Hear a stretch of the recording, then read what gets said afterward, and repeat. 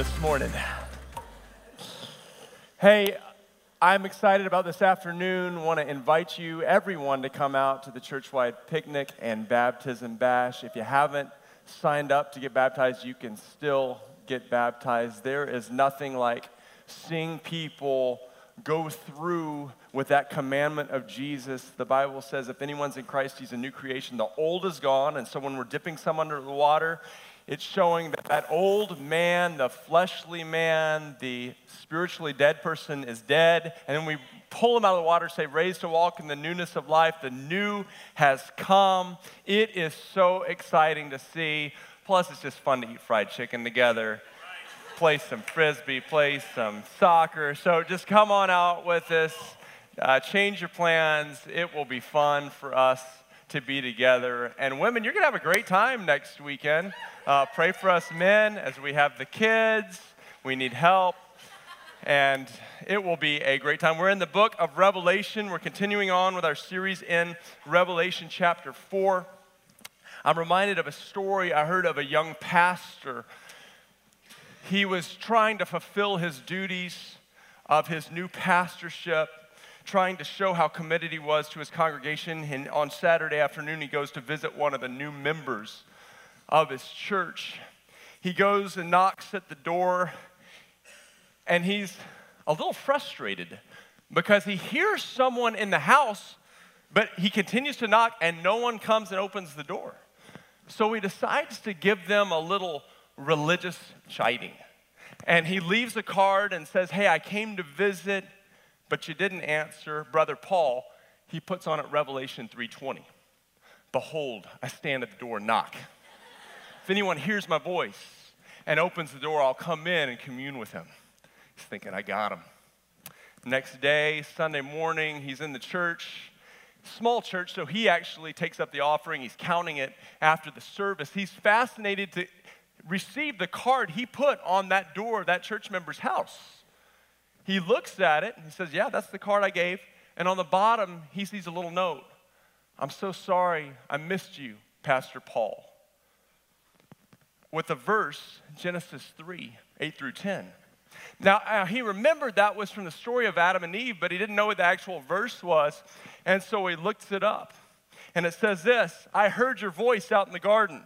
I was afraid because I was naked, so I hid myself from you.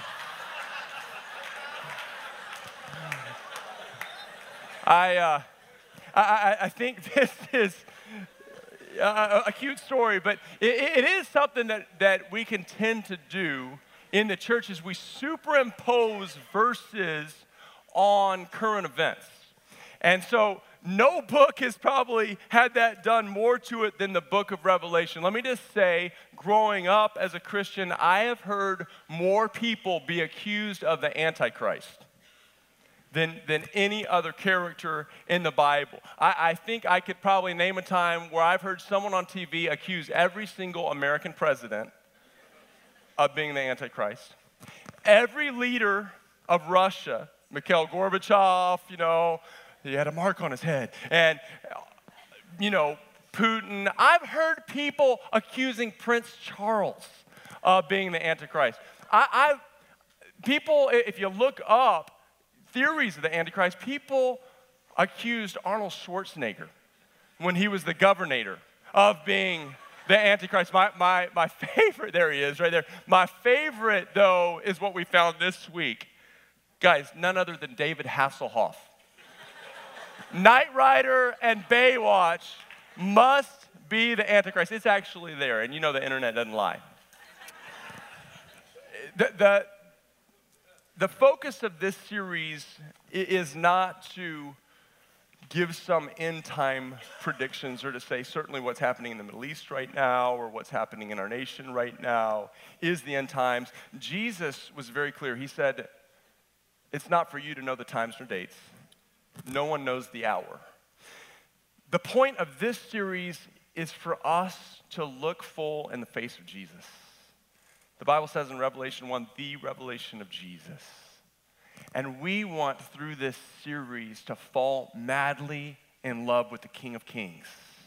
and the Lord of Lords. We believe that the Bible is true when it says if God is lifted up, he will draw all men to himself. And we hope through this study of the book of Revelation, and it's a summary study because we're not going to be able to go chapter by chapter through all of the chapters, but our desire is that you would not only understand how beautiful Jesus is, but that you would also understand how wonderful his heart is for those who follow him. So let's dive into Revelation chapter 4 and look at this chapter right now. After this I looked, and behold, a door was opened in heaven, and the first voice which I heard was as it were of a trumpet talking with me, which said, Come up hither, and I will show thee things which must be hereafter. And immediately I was in the Spirit, and behold, a throne was set in heaven, and one sat on the throne. And he that sat was to look upon like a jasper and a sardine stone. And there was a rainbow round about the throne, in sight like unto an emerald. And round about the throne were 24 seats. And upon the seats I saw 24 elders sitting, clothed in white raiment. And they had on their heads crowns of gold. And out of the throne proceeded lightnings and thunderings and voices, and there were 7 lamps of fire burning before the throne, which are the 7 spirits of God.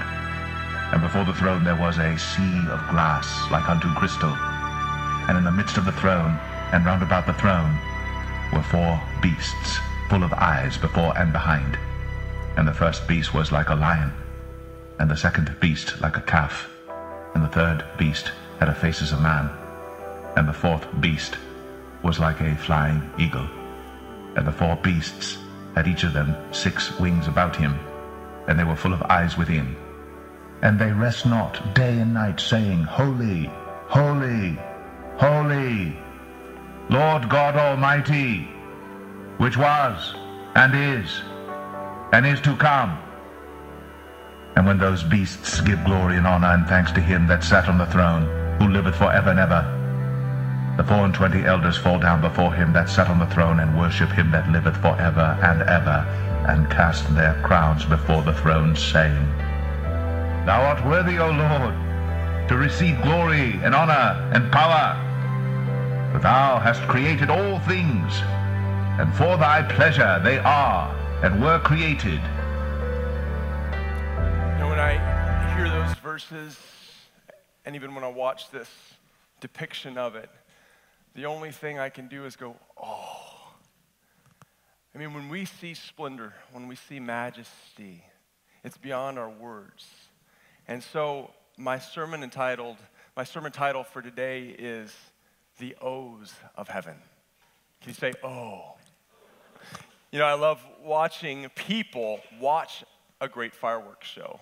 I actually like watching the people because they end up just going, oh, ah.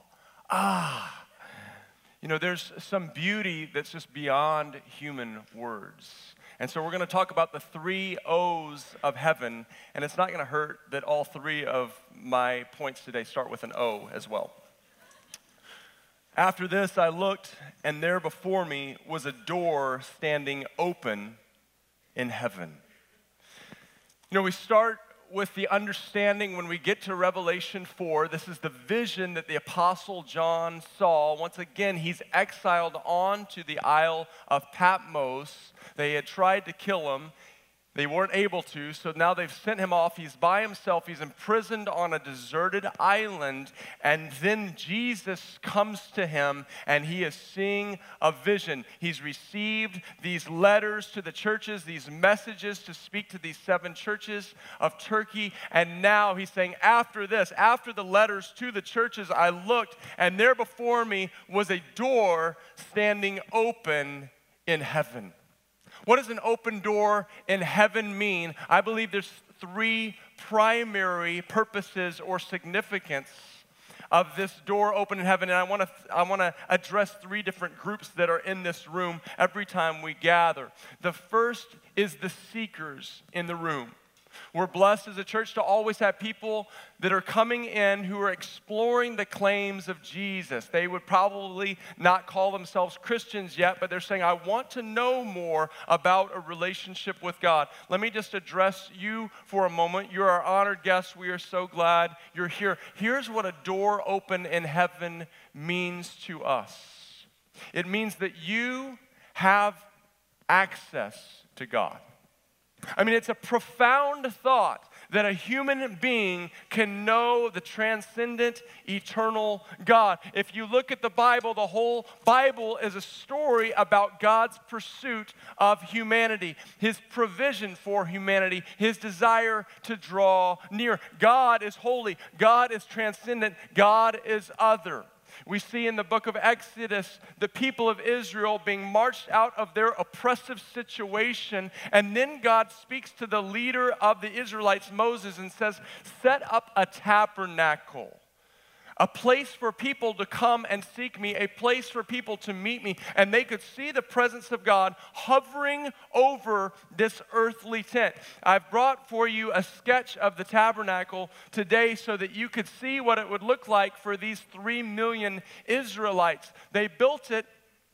It was a temporary setting because the Israelites were always moving. There were poles around a large grounds, and that was the outer courts.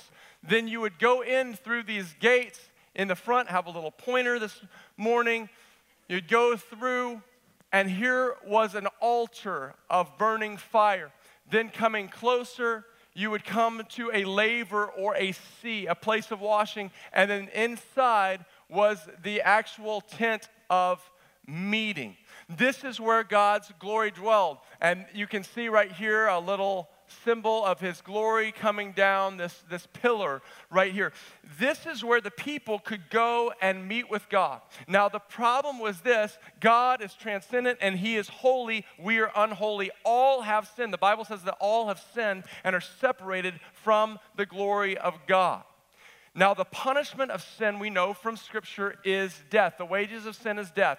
And that is why there was a sacrificial system. A pure and spotless, unblemished lamb would be killed, and its blood would be shed to show the punishment for sin. And therefore, priests were always sacrificing these sheep in order to go into the tent with a blood sacrifice. This is what the book of Hebrews in chapter 9 says. It says this: now these things have been so prepared, the priests are continually entering the outer tabernacle. I showed you that tabernacle. There was an outer part of the tabernacle performing the divine worship. But into the second, only the high priest enters once a year, and not without taking blood.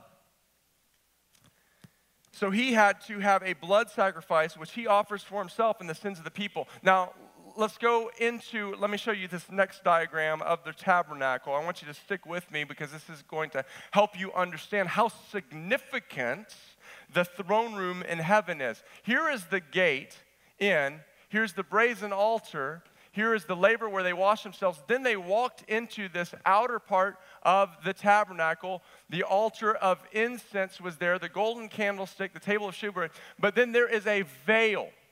And this veil separated the Holy of Holies, where the Ark of the Covenant was, and the presence of God rested above this. Now, only one time a year through a blood sacrifice could the high priest enter this Holy of Holies. And in fact, it was so holy that they tied a rope around his leg with bells on it, so if he sinned while he was in the Holy of Holies and fell dead, they could pull him out. They'd hear the bell on his little tassel stop ringing and go, oh, just lost Levi, let's pull him out.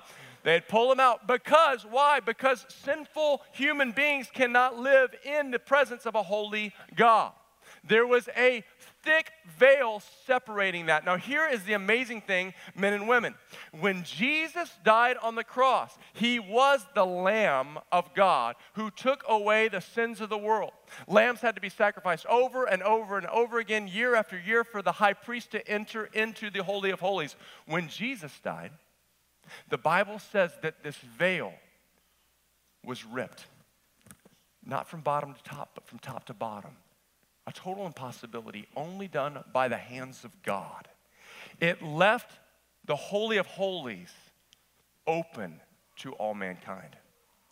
There is a door open in heaven. Now, you've got to understand that the tabernacle was only a temporal, symbolic representation of the throne room. You're going to see all of these temporal symbols fulfilled in heaven.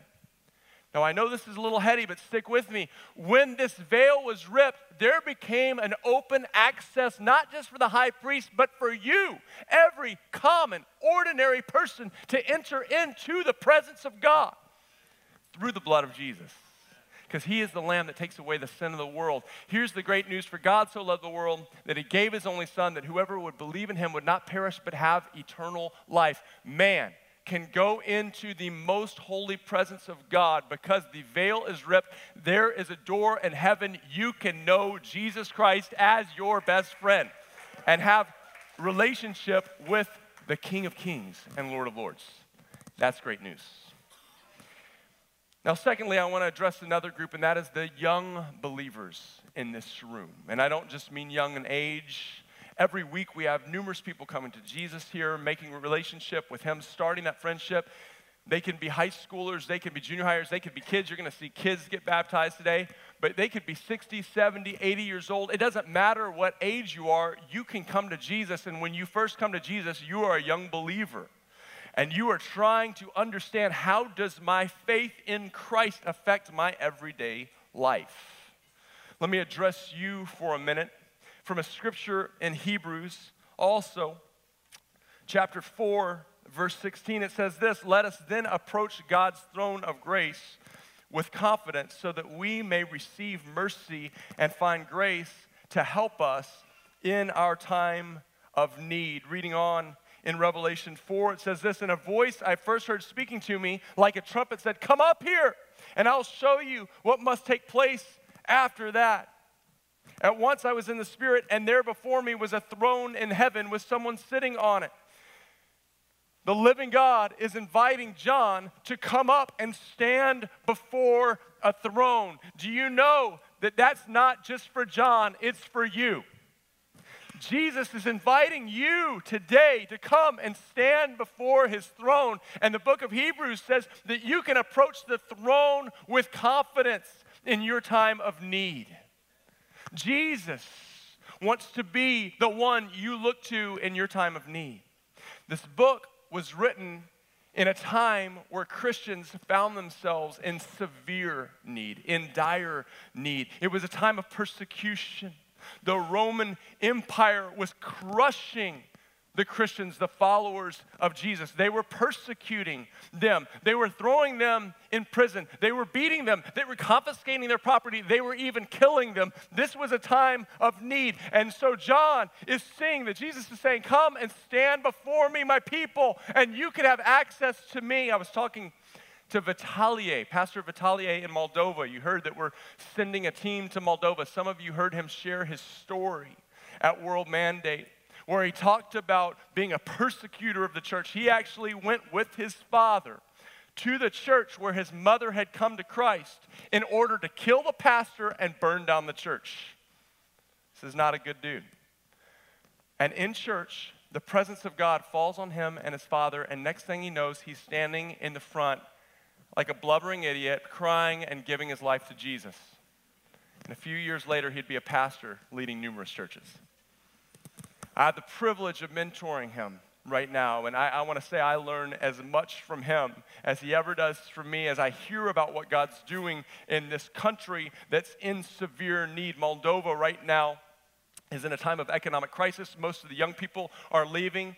A huge portion of the Russian army has just come and occupied the country. They're thinking that they're about to take over. And he's talking about the struggles of living in Moldova, but in the midst of that, he says, "But Jesus makes me strong."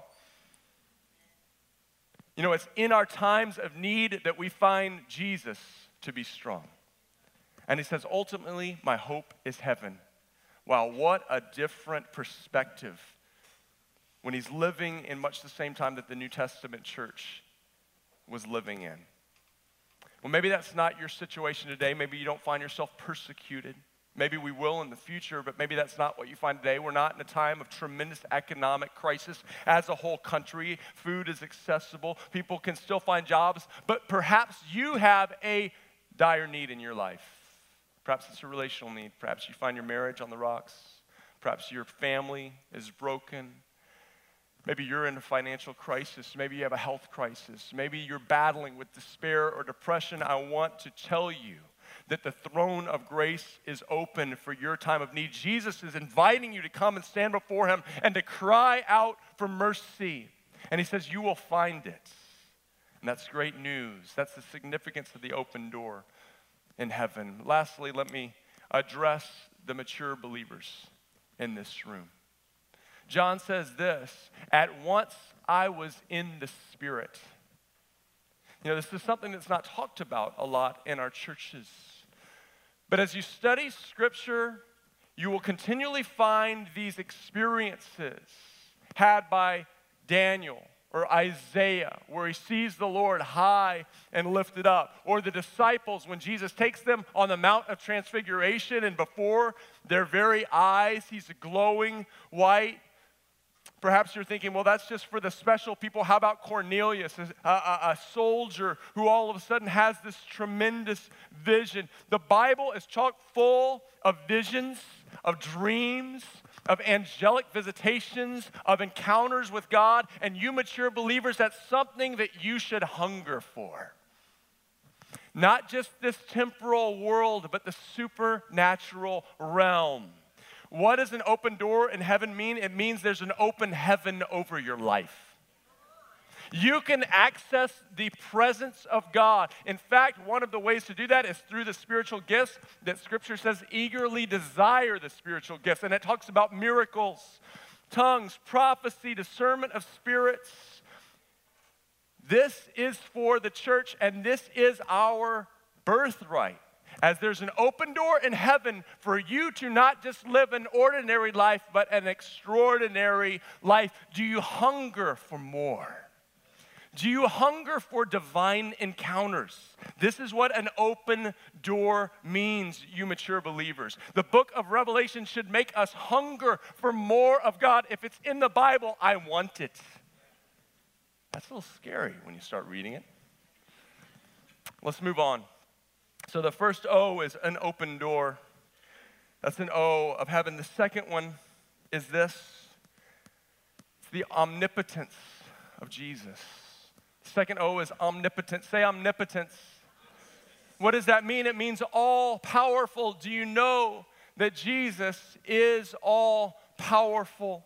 Let's keep reading in Scripture. It says this, at once I was in the Spirit, and there before me was a throne in heaven with someone sitting on it. There's a throne. We are not too familiar with thrones in our country. You know, omnipotence means all powerful. And we're not too familiar with people who have all power, but that is the power vested in a king. What they say goes. If they declare it, then it happens. If they say build it, then it's built. If they say a person lives, the person lives. If they say a person dies, that person dies. So concerned were our forefathers, so untrusting that a person, a human, could have this kind of authority without being corrupted, that they set up a form of government that no one could have omnipotence. They set up a democracy. I'm very thankful for that. However, do you know that the universe is not ruled by a democracy? Whether you like it or not, there is an omnipotent one. His name is Jesus Christ.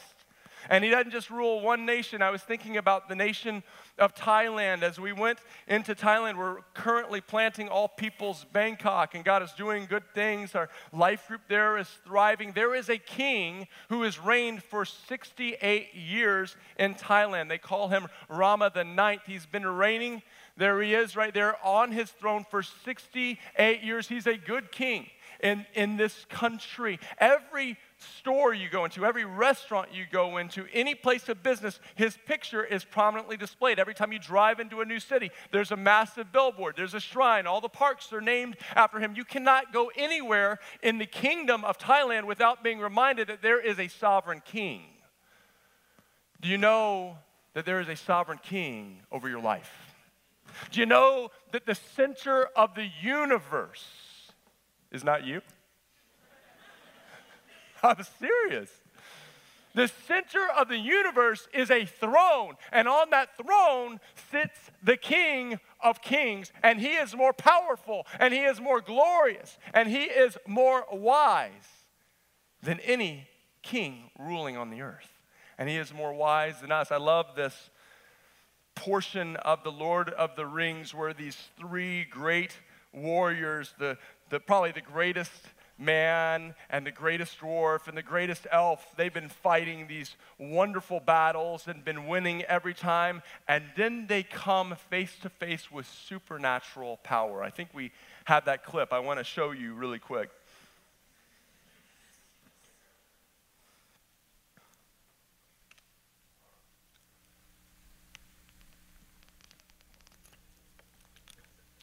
Wow, that was awesome.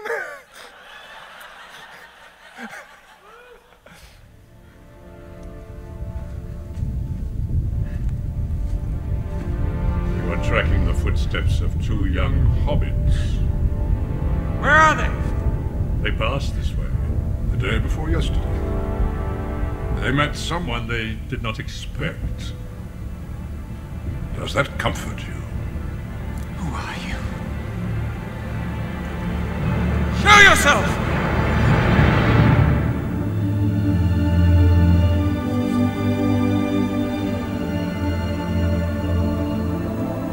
It cannot be.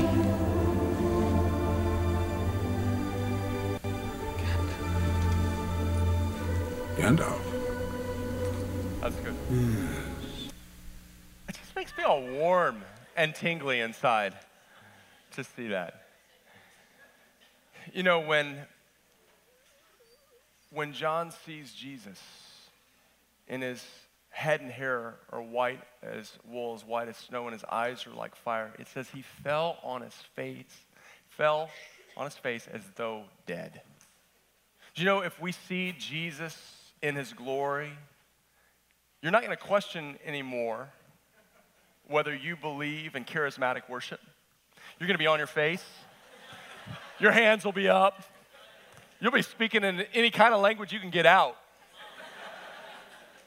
Why? Because he is so much greater. He is so much bigger. He is transcendent. On the throne is the King of Kings. But it says this, the one on the throne had the appearance of jasper and carnelian. What's this all about? It means that his flesh is not just dull human flesh anymore. It's saying that his flesh is radiating like the most precious gems. Jasper and carnelian, if you actually study them, they look blood red. And they're shining. And it's once again alluding to the blood that was shed on the cross, the scarlet thread of Scripture from Genesis to Revelation, showing the ultimate sacrifice, but now it's immortalized in this precious gem. He looks like jasper and carnelian, but then what happens next? It says that there is a rainbow surrounding the throne. There is this rainbow. What is a rainbow? A rainbow is a promise from God. God gave to Noah that he would never destroy the earth again because of man's sin. It's the graciousness of God. But on earth, rainbows are translucent. They are a vapor. In heaven, it's an emerald. It's permanent. It's fixed. It's stationary, and it's an emerald. An emerald is green. This beautiful rainbow has a green hue. Why? Because green is the picture of new life, of restoration, of growth. The blood brings restoration. The blood of Jesus brings restoration, but we keep going from there. It says this, around the throne were 24 thrones, and on those thrones I saw 24 elders sitting clothed in white robes, and they had crowns of gold on their heads. This is a blowaway that in the throne room of the King of Kings and Lord of Lords, who is shining like jasper and carnelian, surrounded by an emerald rainbow, are people. People, like humans, like we know humans, like Bob and Joe and Ted and Jose. They're around the throne. God has invited these elders to partner with him. And they're seated around the throne. He's given them a place of honor. In the midst of this transcendent, holy, untouchable, unapproachable God, he draws men and women near and says, come and rule and reign with me. And then it goes on to say this.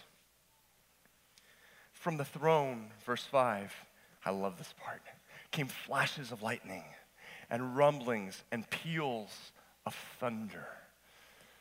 One of the funnier stories of my life as I had tried to start studying very diligently Scripture was I had gone home from college to my parents' home in Austin, Texas. Austin is known for its thunderstorms, for its electrical storms. I don't know if you've ever seen a real electrical storm. They are majestic.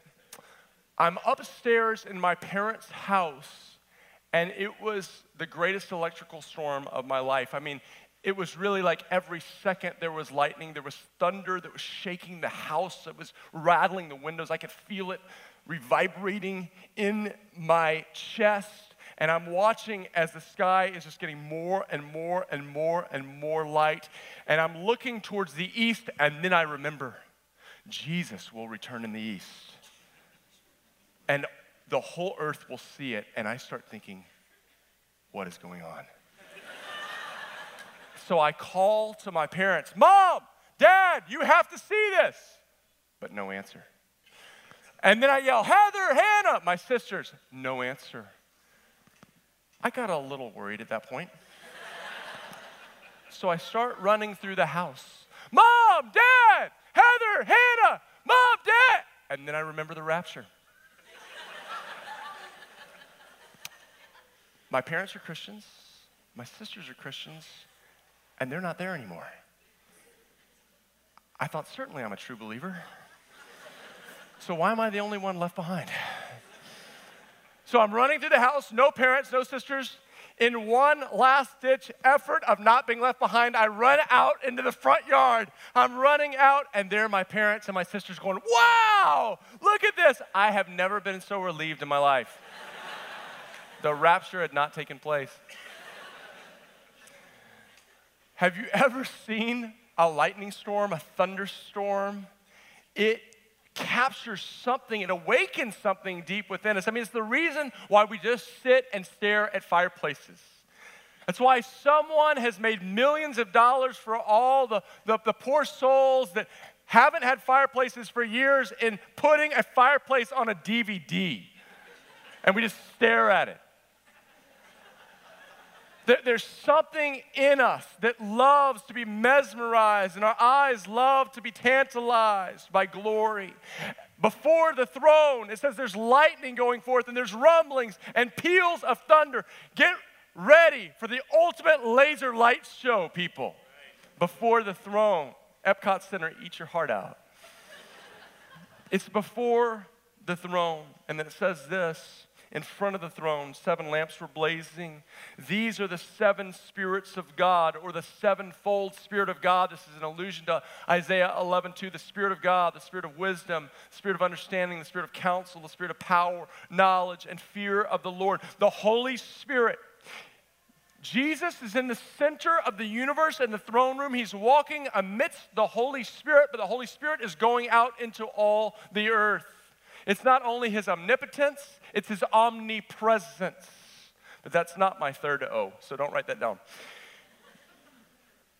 Also in front of the throne was what looked like a sea of glass, clear as crystal. That is a nightmare for many surfers in the room. A sea of glass means there's no waves. You might not be able to surf in heaven, but you can ride a chariot of fire, so that's good news. Okay, why is that sea a sea of glass? Before the throne, remember the throne room is the actual presence of God. It's the actual place where he resides. The tabernacle was just a symbolic representation. Remember the laver or the sea that was before, if you can put that diagram back up, it was before that tent where his presence dwelled, where the priest had to go and they had to wash their hands because they were unclean. So they did a ceremonial washing in the laver or the sea. Why is the sea of glass now? Growing up a water skier, one of our desires was to be on a glassy lake.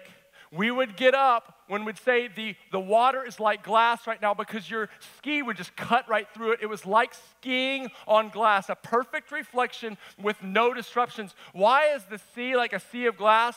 Because there's no more need to wash yourself any longer. Jesus has paid for sins once and for all. Those priests no longer need to wash their hands in that sea. They are clean. They're wearing white robes because what Jesus did for them on the cross. There's a sea of glass as clear as crystal. And then it says this, in the center around the throne were 4 living creatures. Science fiction, eat your heart out.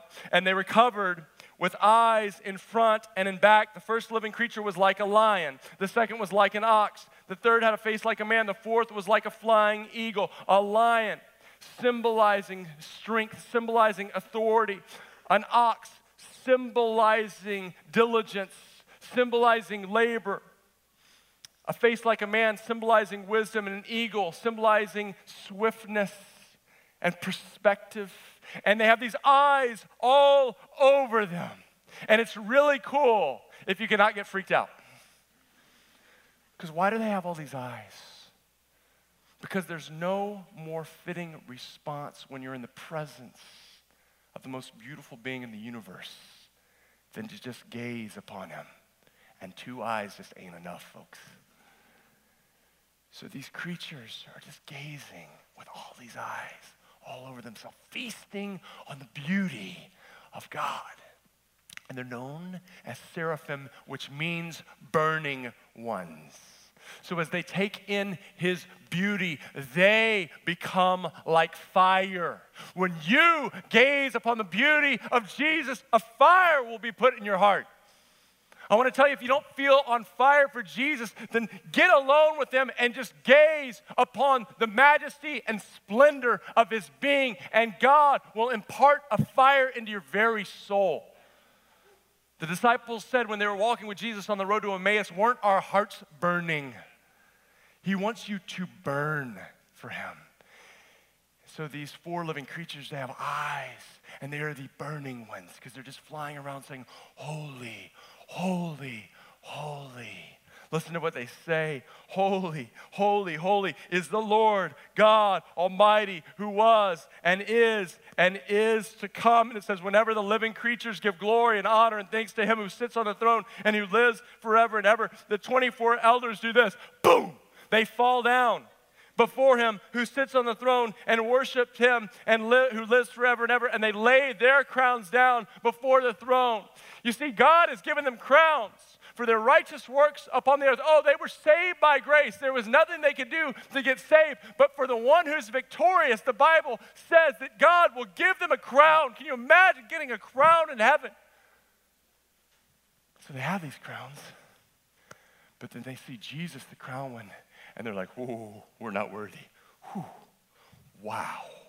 And they're on their face. And I think what they do is then they get up and they go, oh, I gotta just have one more like, and they're on their face again for another 10,000 years. And then finally they get enough strength to look up and they go, and they fall down again. Why? Because he is holy and he is beauty.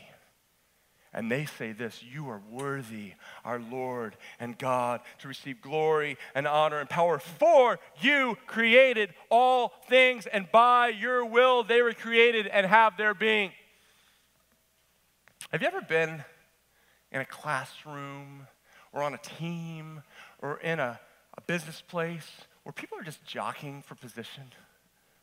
You know, they're like, I'm bad. Like, I'm the one here. I'm cool. Or, I deserve to be the leader. Growing up, my grandfather owned a car dealership. I don't know if you've ever been around a car salesman before. I can make fun of him because I was one at one time. Stop laughing.